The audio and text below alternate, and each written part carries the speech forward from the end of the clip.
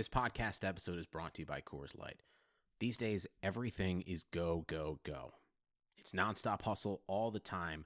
Work, friends, family expect you to be on 24/7. Well, sometimes you just need to reach for a Coors Light because it's made to chill. Coors Light is cold lagered, cold filtered, and cold packaged. It's as crisp and refreshing as the Colorado Rockies. It is literally made to chill. Coors Light is the one I choose when I need to unwind. So when you want to hit reset, reach for the beer that's made to chill. Get Coors Light in the new look delivered straight to your door with Drizzly or Instacart. Celebrate responsibly. Coors Brewing Company, Golden, Colorado. Matt Chernoff from 680 The Fans, Chuck and Chernoff Show here. And I want to say thanks for listening to today's episode of the Chase Thomas Podcast. You can find it on Apple, Spotify, and all your favorite podcast apps. Chase Thomas went to Parkview in North Georgia. He's a local Atlanta kid, and he won't let the Luka versus Trey thing go. He interned with us back in the day, and you'll always remember him. Anyway, definitely go check out ChaseThomasPodcast.com, where you can find all of Chase's previous episodes, all of his articles, and do him a solid. Leave him a rating and review if you're an Apple Podcast listener. Reminder to listen to our show, Chuck and Chernoff, Monday through Friday, 3 to 7 on 680 The Fan, and subscribe to my podcast as well. Welcome to Atlanta, wherever you get your podcasts. The Chase Thomas Podcast. My nephew needs me to record. See, I already hate it. I hate it. All right, welcome back to a Monday afternoon edition of the Chase Thomas Podcast. Andrew Sharp, one half of the GOATs, and I'm excited to have you here, Andrew. How are you doing? What's going on? I've been hosting a basketball podcast for like the last 5 months, and for 4 of those months, we have not had any basketball to discuss. So hell yeah, I think like many others, I'm pretty excited to have basketball coming back to life here. How does that work? How have you figured out stuff to talk about on the GOAT, which everybody should subscribe to on, let's see, the GOAT, the supporting cast, Evan, I believe is the actual term. It's, well, to make it easier for people, Yes. you can just go to greatestofalltalk.com and that will take you to the subscription page. We were trying to put out like goat.supportingcast.fm for several months, and we realized several months in that like maybe it would be a good idea to just make it simpler for people. So we've simplified it now, greatestofalltalk.com, and you can subscribe. We've been having a lot of fun. I mean, I don't know how anybody in the content business survived the last couple months trying to like come up with topics and keep it reasonably lighthearted as like society was going through a full-blown crisis. And I think a lot of us were kind of pretty depressed in our like personal time. But Ben and I managed to get a lot of mileage out of the Jordan documentary, bounce around a bunch of kind of evergreen basketball debates, and we had fun. And the podcast wound up being like a really healthy outlet for us because, again, if not for that, I think we would just be reading the news like everybody else and getting progressively more panicked and depressed. Yeah. Also, look no further if you're looking for just an instruction as to what to do without sports as a whole. Y'all just had basketball.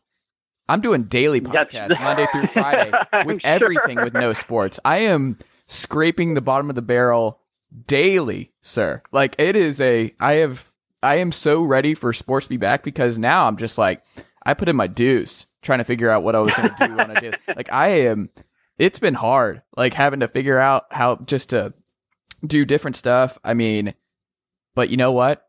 You and I, we conquered, Andrew. Yeah, that's right. It is. It's kind of like the ultimate test, I would say. It's like if you can thrive in the conditions over the last couple of months where there's literally nothing happening, yes, then you can kind of survive anything at this point. I will tell you, I do not miss the Last Dance conversations on the pods because not yours in particular. I'm saying across the board. I will go ahead and tell you Monday mornings, I used to look forward to all the different NBA stuff that I could catch up on. And like, that was the start to the podcast week. So like, yes, I have my own, but like, I love running and reading and driving to different stuff like y'all's, no dunks, all that kind of stuff.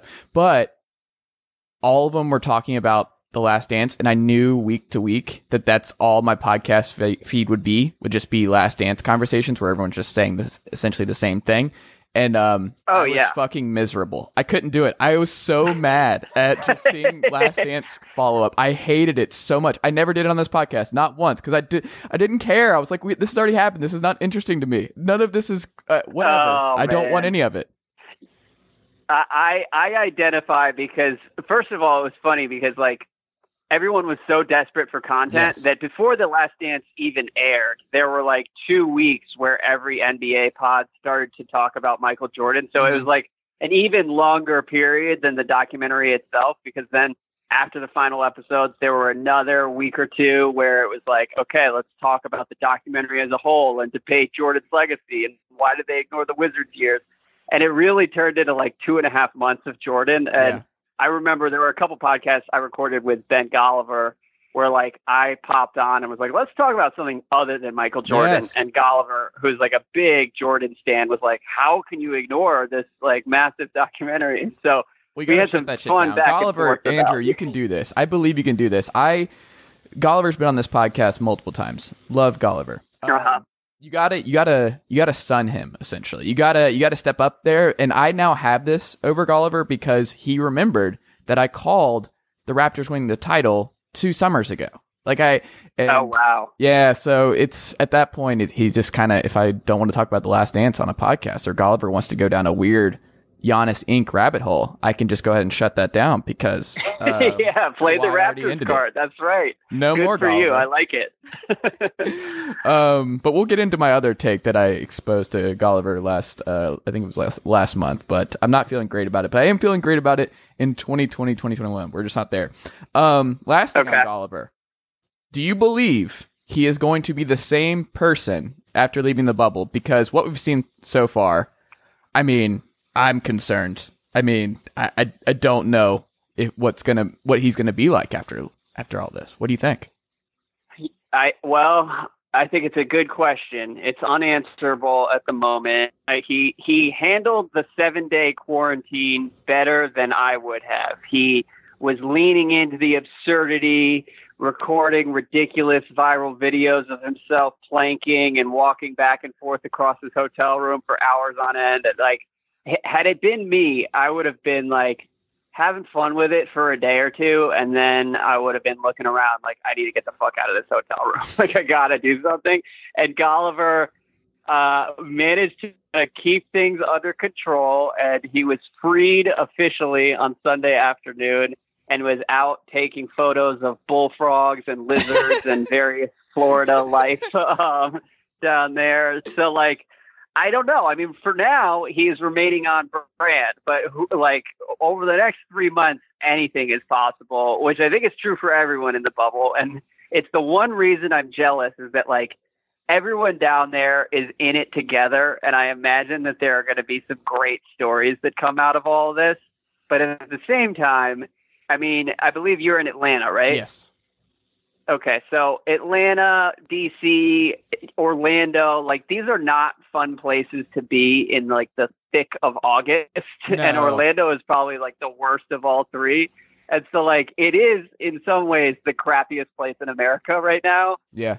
And so it's going to be a real adventure for everyone on the ground down there. But I'm just happy that I have like an inside source who can tell me what's really going on. SeaWorld in mid-July when I was like 13 was still like the hottest I've ever been on this planet. Like just it was fucking miserable. Like I do not Orlando in midsummer is just an albatross, and I would highly It's really bad. It's been like underplayed as people are talking about how like crazy the bubble is and how hard this is. Like just like the day-to-day life walking around like 95-degree heat with 100% humidity has been underrated, because like we all go to like the NBA media is in Vegas every summer around this time of year, and it's like 110 degrees, but you don't also have the humidity like taunting you and terrorizing you everywhere you go. So let's hope the AC is working, if nothing else, in the Epcot like campus set up there. Can you imagine if like the NBA lucked out here with it being indoors, but like an outdoor bubble in Orlando in July, August, like them doing a season just outside and all these games every other day in this, like just, oh my God. If you were given the option, Sharp, would you have gone to the bubble? Probably not. I wouldn't either. I would have.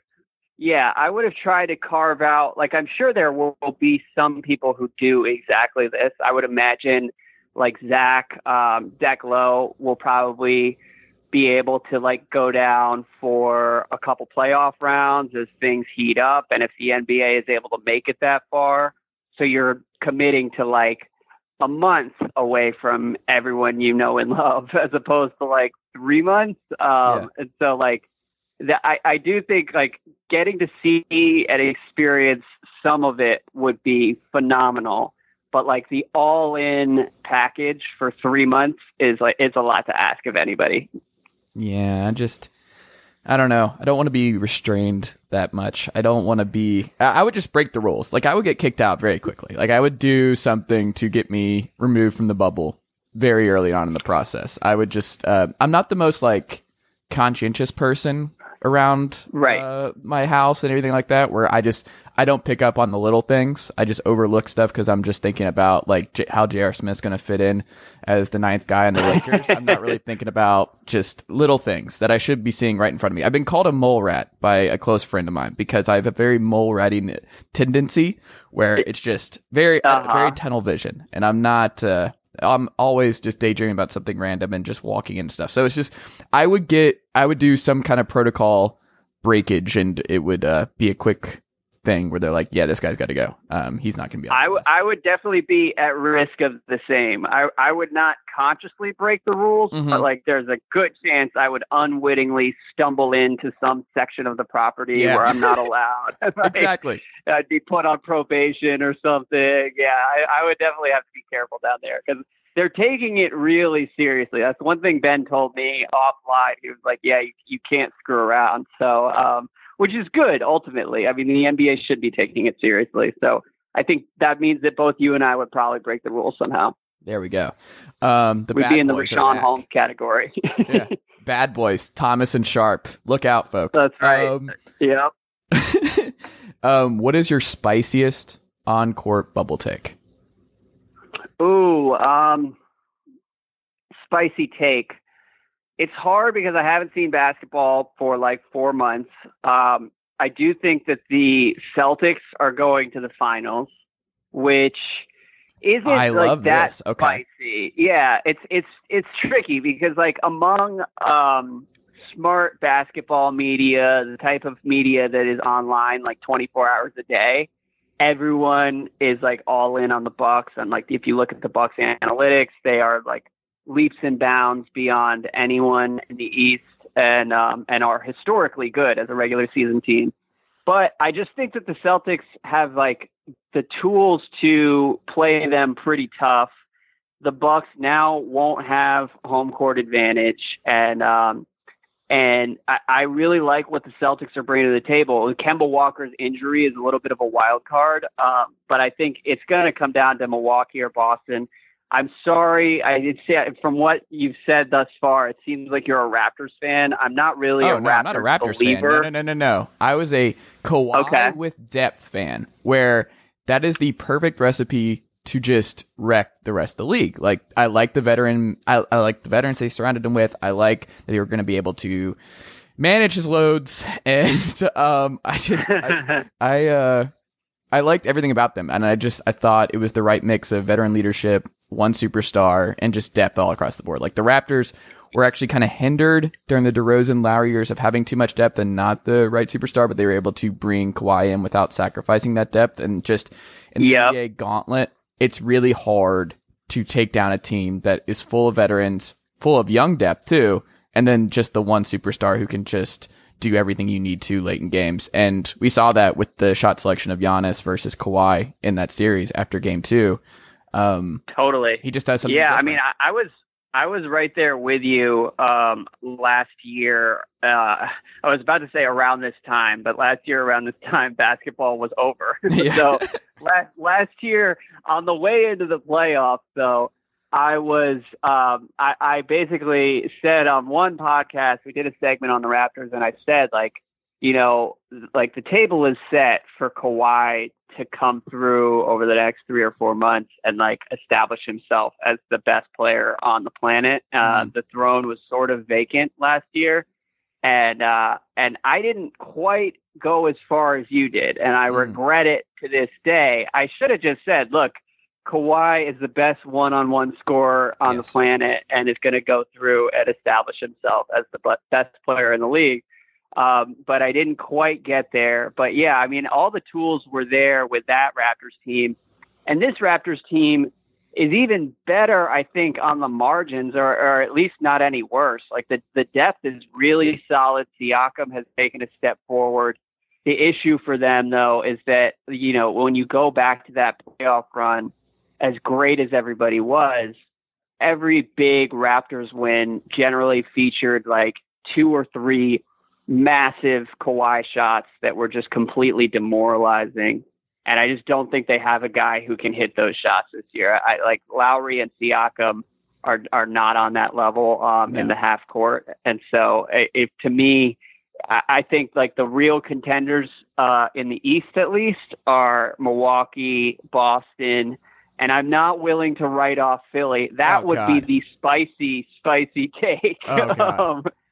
But I think that the Philly situation is interesting because, like, I'd say probably 8 out of 10 times you simulate these playoffs, the Sixers will totally self-combust and like probably flame out in the first round and leave Orlando pointing fingers at each other and demanding trades, and like it's going to be a mess. Brett Brown will probably get fired.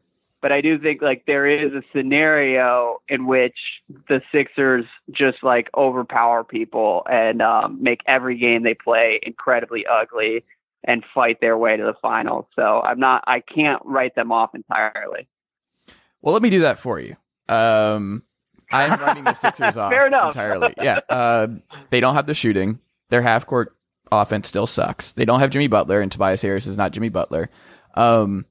And to go back, like, if I'm a Philly fan, I'm sick at the Kawhi shot for a multitude of reasons. But I think if they win that game, the Philly wins the title last year too.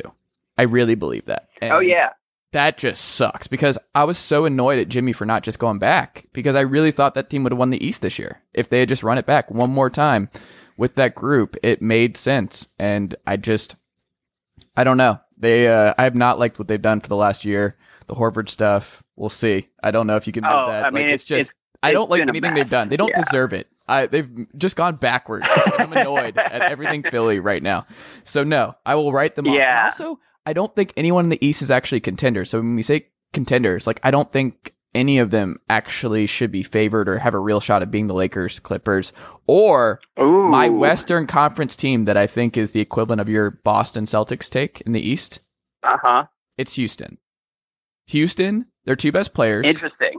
Already, like, I mean, they're ready. And Houston, I was listening to Locked On Rockets a couple weeks back, and Jackson Gatlin was on this podcast, and we talked about this, where like D'Antoni and Morey have already like mapped out how they have to expand the rotations for this kind of situation, that D'Antoni's not going to stick to his normal 7-8 guys in the playoffs. They're going to go to 9-10.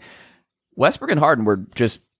Harden wasn't playing well when they were winning in February. Like Harden was having a really, really tough time. He was struggling. Westbrook was flourishing. Yep. I love Rocco and PJ in the 4-5. Like an every other day situation is the perfect D'Antoni situation for a title run, where they can just outrun everybody, and the people who are not conditioned well are going to get run off the floor.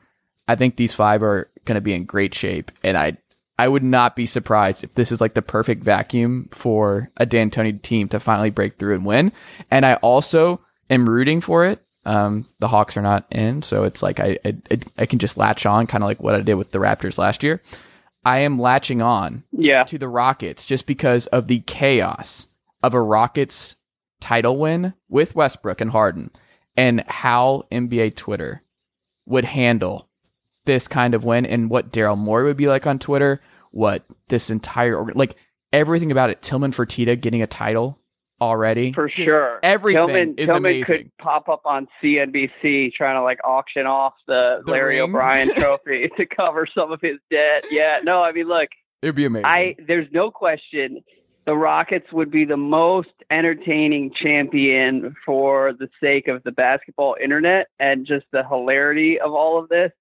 I want to believe, because I too am rooting for that outcome. I've never really been a Rockets guy, but at the same time, I look at this setup over the next couple months, and I just can't resist rooting for the most absurd outcome imaginable. And a Rockets title fits the bill on that front. The one thing that I worry about, actually on the court, is that I think that those guys will have success sort of junking things up and throwing curveballs at teams for the first game or two of a 7-game series. But then, once the Lakers, for instance, get into a rhythm, because I go back to, the first game they played with that super small ball lineup, I believe was against the Lakers. It was either the first or second game they played. I'm pretty sure. It was a late night game. I remember that. Yeah. It was a late night game, and the Lakers lost that game, and you could tell they just had no idea what to do. They were trying to throw it to Anthony Davis, and Anthony Davis trying to post up 6'5" PJ Tucker, and he's 17 feet from the rim, and they're just I guess trying to run plays, but they really just had no rhythm whatsoever. And when the Rockets are able to disrupt people's rhythm with that small ball lineup, they're gonna have a lot of success because they can score for sure. And so they get pretty dangerous that way. But I do think give the Clippers 3 or 4 or 5 games, give the Lakers 4 or 5 games, and these teams are going to be able.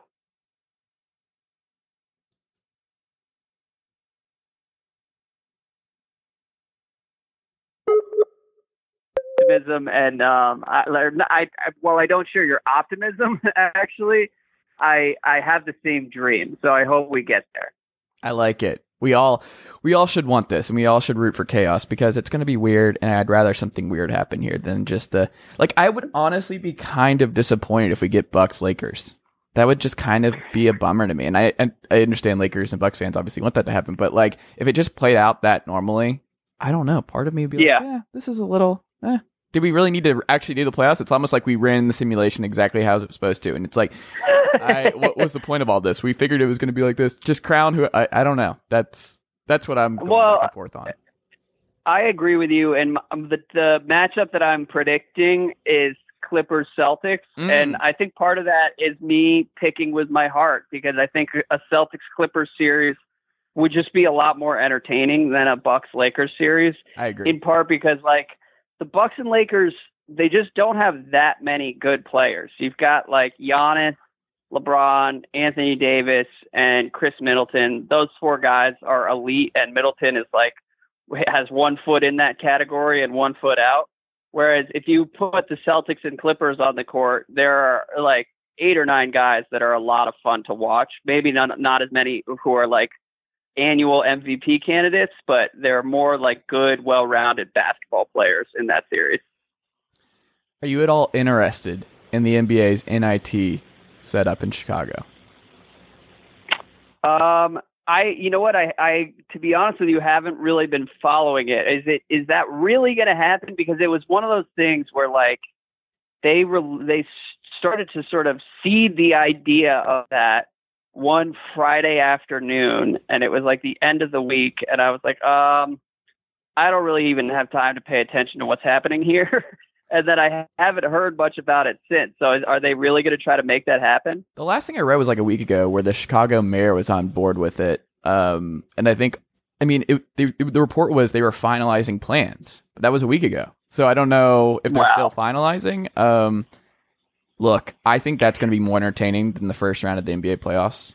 I really do, because I think those guys, the difference being, I think it's going to be far more competitive. It's going to be uglier. It's going to be just a mess. And I'm 100% here for Zach LaVine versus Trae Young going for 50 each and not really caring. That's going to be more entertaining than the Spurs maybe stealing the 8 seed and playing the Lakers in 4 games. I would much rather watch 2 bad teams just sacrifice defense and just go off. That would be more entertaining for a couple of days. It's hard for me to say because I think like right now, my standards for what I'm willing to watch and get excited about are so low that I'm like, look, if you're telling me Trae Young and Zach LaVine are going to play one-on-one for 8 hours straight, like, Yeah. of course I'll watch. Like, I'm up for whatever. But I wonder whether, like, once we have real playoff basketball and then people are like, yeah, go watch Cam Reddish and the Bulls, and like I don't know how excited I'll be, but the truth is, like, I'm never going to say no to more basketball, number one.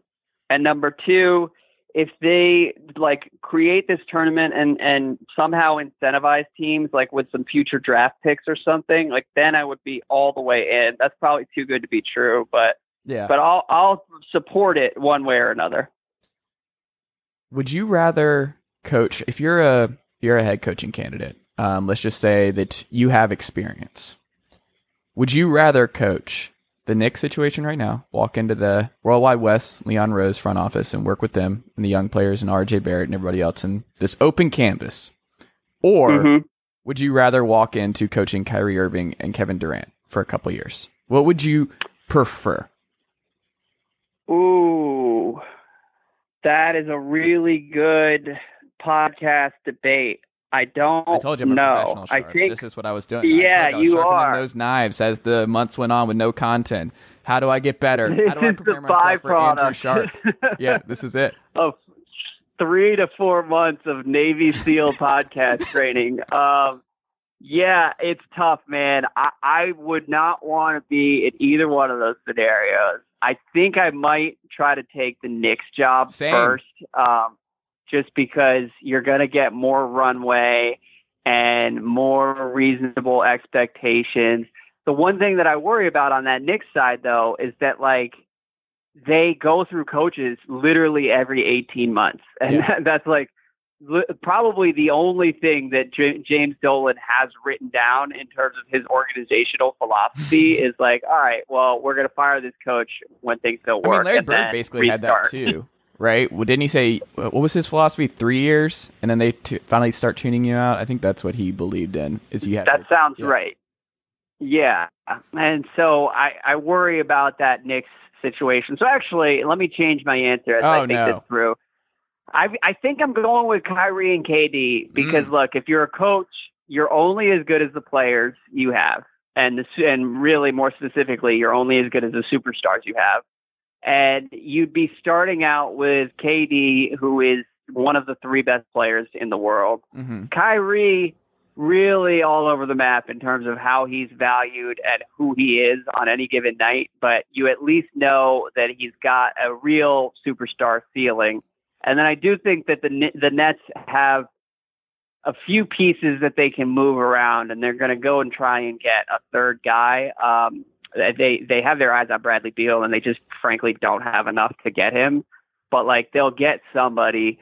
So I think I would try my hand at the KD Kyrie situation and hope for the best, because if you're with the Knicks, like you come in on day one and you're like, all right, well maybe we'll sign somebody in 2 or 3 years, and then you end up waiting there. And what has happened to every coach who's been there for the last 15 years is that they run out of time before anything real ever materializes.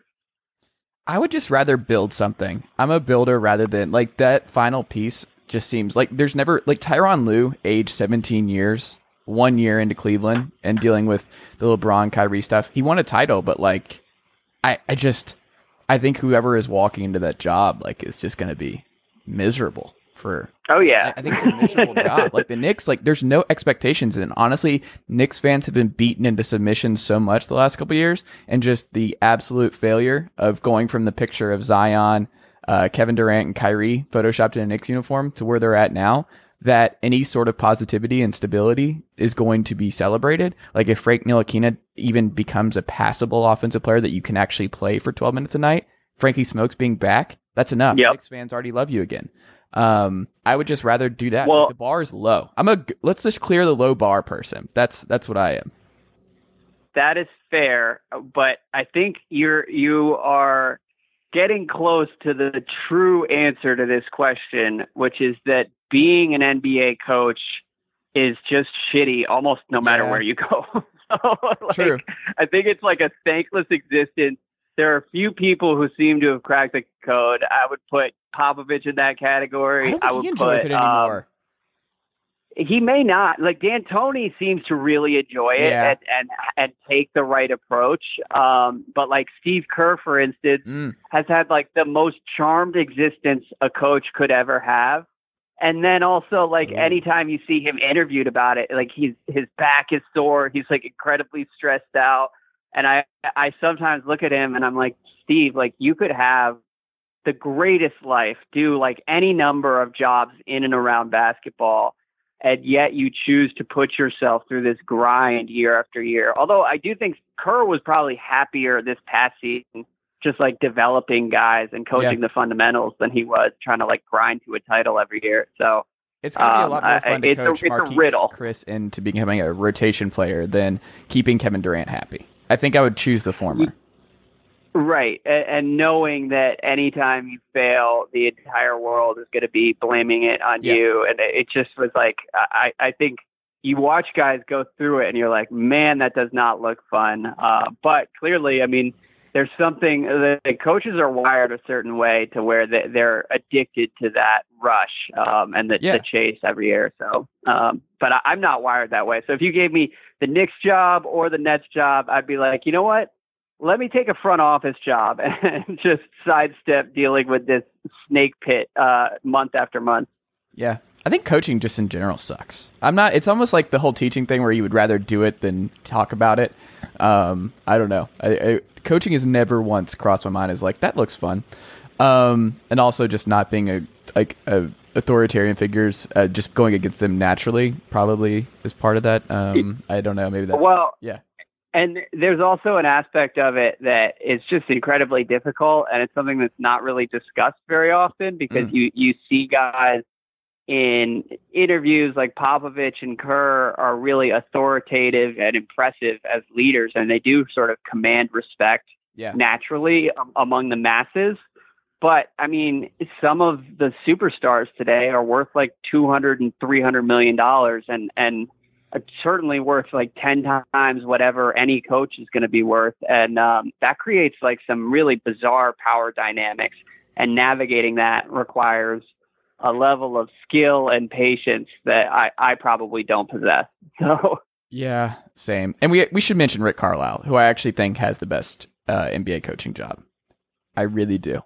He's safe. He's been safe for like 10 years, and he's got his ring. He's going from Dirk to Luka for a 10-year stretch. Like he lucked out. Like Pop almost did, going from Duncan to Kawhi, and he did have it briefly, but like I don't think the last couple of years he's all that enjoyed coaching up Lonnie Walker. I don't think that has been the best experience. But yeah, no, I think Rick Carlisle, I would guess, because like it seems like that triangle with him, Cuban, and Nelson have been on the same page for forever. So I think that's he's also the classic. He's the classic example of someone who is just perpetually miserable, but likes it, and so he like luxuriates in that like grinding intensity, and will do this for the rest of his life if he's allowed to, because this is just like the way he's wired. And and it does seem like Jeff Van Gundy-itis. Can we yeah, I think so. Although Van Gundy seems pretty happy being the cranky guy on ABC broadcast. I'm sure there's a reason he hasn't gone back to coaching. Yeah, I mean that's one of the best gigs. I mean, you can have. Steve Kerr did it, and then he went back. I think it's just the competitiveness where people just miss it, and they miss the drive, and they miss competing against other coaches and teams and things like that. I think that's all it is. For sure. Biggest concern with the Los Angeles Lakers and the Los Angeles Clippers, if you have to point to one thing for each that you're most worried about, what is it? Depth for each one. Depth on the Clippers, okay. Depth is crazy for the Clippers because they do have like a solid stable of guys off the bench who everyone likes, even if it's a guy like JaMychal Green. I think like people who've paid attention to the NBA over the last 4 or 5 years know that guy can play. Yep. But the Lakers, like the guard situation, I would be a little freaked out if I were them, losing Rondo, losing Avery Bradley, and I think that like they're so top heavy and so good defensively that they will probably find a way to get to the conference finals regardless, which is where we always knew they'd end up. But like I would be a little uncomfortable. So that's number one. It's going to be a real challenge for LeBron, and asking LeBron to basically like be the creator and then also be the scorer who could kind of create offense at the end of games is a lot. It's a significant burden, because AD isn't really that guy at the end of games. And so, they've put a lot on LeBron's shoulders, and it's going to be interesting to see whether he can deliver over the final 2 rounds of the playoffs if things get that far. And then the Clippers side, I just, depth is great across the roster. They brought in Marcus Morris. They've got like a number of guys I like, but they still really only have like Patrick Beverley handling the ball, and they are still going to be really dependent on like Kawhi and Patrick and Paul George when it matters, and so I think like there's more questions there than we realize. And then like the chemistry with Lou Williams, and like, do you really want Lou Will as part of that closing group? Because he can handle the ball also, but like when he's handling the ball, he's generally generating offense for himself. So it's going to be, I can't wait to see them try to do this, but like we also haven't seen like a healthy Clippers team for the majority of the season. So I think they should be the favorites going into this, but there are still some questions with them as they like finally come together and try to make this run. Honestly, do you want to watch Troy Brown Jr. and the Wizards? No, I'm good. I'll watch them out of nostalgia's sake, and because like as basketball ceased to exist, I did think to myself on several occasions, like, you know what, I would like to watch a Wizards game, which is not something I thought throughout the first 5 months of the regular season.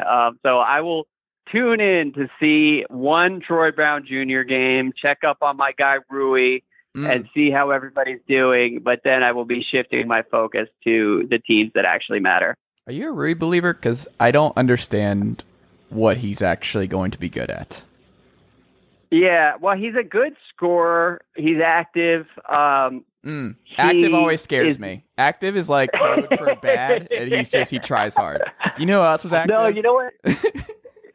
Yeah, well, here's the deal. He's got like a good NBA body and seems pretty athletic. So that's what active is code for here. Okay. But he doesn't have any idea how to play defense right now, and that scares me because he's also like not stretching the floor either, and isn't a great outside shooter. No. So like, is he Kenneth Faried 2.0? Which is what you possibly. Yeah, I might have gone a different direction. I like if only because that particular draft, like everybody was kind of bad. But you might as well in that case like swing for the fences and go for like a Cam Reddish and just say, all right, this is going to be like a 3 or 4 year project. Or Sekou Demboya has shown some flashes with the Pistons, but like. Yeah, the Wizards got the guy who's going to average like 18 and 10 and get people's hopes up in his rookie season, and then like may never learn to play defense. So I'm along for the ride regardless, though. Yeah, and you know what? I would probably say he's got more long-term upside than, or he'll be in the league longer than Ayton and Marvin Bagley. Is that a spicy take? Oh, that's very spicy. I'm high on. I think Ayton's stock has fallen too low after like 18 straight months of Luka jokes in Phoenix. I think Ayton might actually be good. Bagley, hard to say because he's healthy for 2 weeks, will look pretty good, and then we'll have some other nagging injury. And so I think like officially at this point, the jury is out with him because he just needs to stay healthy for like a full season before we decide like what he's going to be. Yeah. If there's a first round upset which team is most likely to pull it off? First round upset, I would say Dallas. I think they're going to scare whoever they play, but that is entirely contingent upon them not playing like the Lakers or the Clippers. I think right now they're the 7th seed. Yeah. If they could sneak into 6, I would say that they've got a good shot against whoever is in the 3 spot. So maybe that's the Nuggets, maybe that's the Rockets. Like they're going to be able to hang with anybody beyond the Lakers and Clippers. I would say the Thunder, because I think the Thunder are not going to be a top 4 seed, and I think they're going to beat the first round team of whoever it is. Like if it's the Jazz, I would pick them against the Jazz. The Rockets, man, that's worst case scenario. I mean, it's great for us if we get Rockets Thunder in the first round, just Chris Paul versus. It would be phenomenal. Yes. I would love it. But I would probably hedge OKC. Like people don't realize how good OKC was in the last couple months before the season started. It was they're one of the best teams in basketball, and I don't know, would not surprise me. Last thing, and we'll wrap up here, Sharp. Okay. It's time for me to unveil what I told Golliver that is my spiciest take, that I will still die on this hill. Victor Oladipo, if he becomes who he was 2 years ago, puts the Pacers as the favorites of the Eastern Conference next year. That is, I'm a Victor Oladipo stan. He pushed LeBron to the brink when he's healthy. The Puget threes. Whoa. Like, I love their depth. I love the fact that they will never play a bad player on this planet. Like, their rotation will always just be, worst case scenario, it's just like a 3-point marksman in McDermott. They can play big. They can play small. Whoa. Jeremy, like, Brogdon, the president, perfect next to him. Driving, slashing. Then you have Oladipo picking up the slack when he needs to. The two-headed monster of just two smart, strong, poised basketball players that actually do things that matter in the playoffs. And you know what? Victor Oladipo, the most all-around interesting player in the Eastern Conference outside of Giannis. And I would take the Pacers in a 7-game series next year over the Bucks. This is out of control. Have you seen the GIF where the skeleton is chained to the chain link fence? Yes, that is me getting just my mind blown by this take. Holy shit, the Pacers never play a bad player. And in my head, I'm thinking like, yeah, that's true. Like TJ Warren and Jeremy Lamb, like even at their worst, they're like solid rotation pieces. You throw out Doug McDermott. I said that's the worst one. Point. I said he was one of the third. He's one of the worst ones they play out, but he shoots threes. Shoots them at 40%. I almost lost it when you're like Victor Oladipo pushed LeBron to the brink a couple years ago. I can't get there. It was reminiscent to when. Do you remember when LeBron got scared or got annoyed when he saw Kawhi check back in? Yeah, saw a little bit of that with Victor Oladipo. Oh no, this guy. Yeah, I really admire the audacity here. Next year's East is going to be super deep. I'm thrilled because I'm going to get to stop hearing from Golliver how weak the Eastern Conference is. They're going to have Boston, Milwaukee, and Brooklyn all with like real title shots. Maybe, I mean, God only knows what's going to happen with Philly. But there's no way I will ever throw Indiana into that conversation. But I love that you did. It is a great way to end this little segment because I'm just completely speechless here. They were going to win 40-something games this year. They're going to win 50-plus next year. They're healthy. They have the top 10 defense. The offense was still almost top 15 without Victor Oladipo, without Brogdon. Pritchard's a good GM. McMillan's an NBA coach. This is a team that they're coming. I love it. Yeah. Well, look, that's the beauty of this. Is like whatever happens in the bubble, we have the Indiana Pacers title run to look forward to in 2021. So I can't wait. I cannot wait for Victor Oladipo. He's still going back and forth on playing. I hope he plays just so he can upend either Boston or Philly or Miami or whoever himself, and then you could just sit there and you're like, oh my God, Victor Oliva's going for 32, 6-6. Chase is onto something here. Dude, for sure. I worry about LeBron in that scenario. He seems like he's in a pretty comfortable headspace right now, but if he sees Oladipo getting suited up in round one, I don't know how he wraps his mind around that and how that affects the Lakers. Yeah, it's something. Flashbacks. It's something we should factor in. I'm glad you phrased it. People forget. Sharp, this has been great. I appreciate you making the time today. We can check you out on thegreatestofalltalk.com. Is there anything else you would like to plug before we get out of here? No, man. Check out the GOAT. We've been having a lot of fun. Greatestofalltalk.com. And yeah, man, this has been fun. And good luck the next couple months. It'll be nice to have some sports back to discuss every day. No more Navy SEAL training for us. Absolutely not. Sharp, go Pacers. We'll have to do this again soon. All right. Take it easy, man. This is Ben Ingram, radio voice of the Atlanta Braves, and I'm here to tell you that you've reached the end of today's episode of the Chase Thomas Podcast. As a friend of the podcast, I'd like to say thank you for listening to today's episode and hope you return for the next one.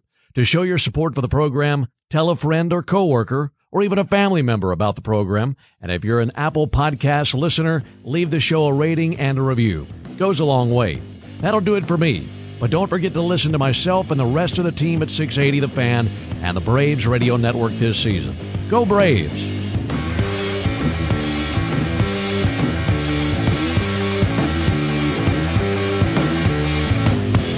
Nicely done, nephew. Chase Thomas Podcast. Hell yeah.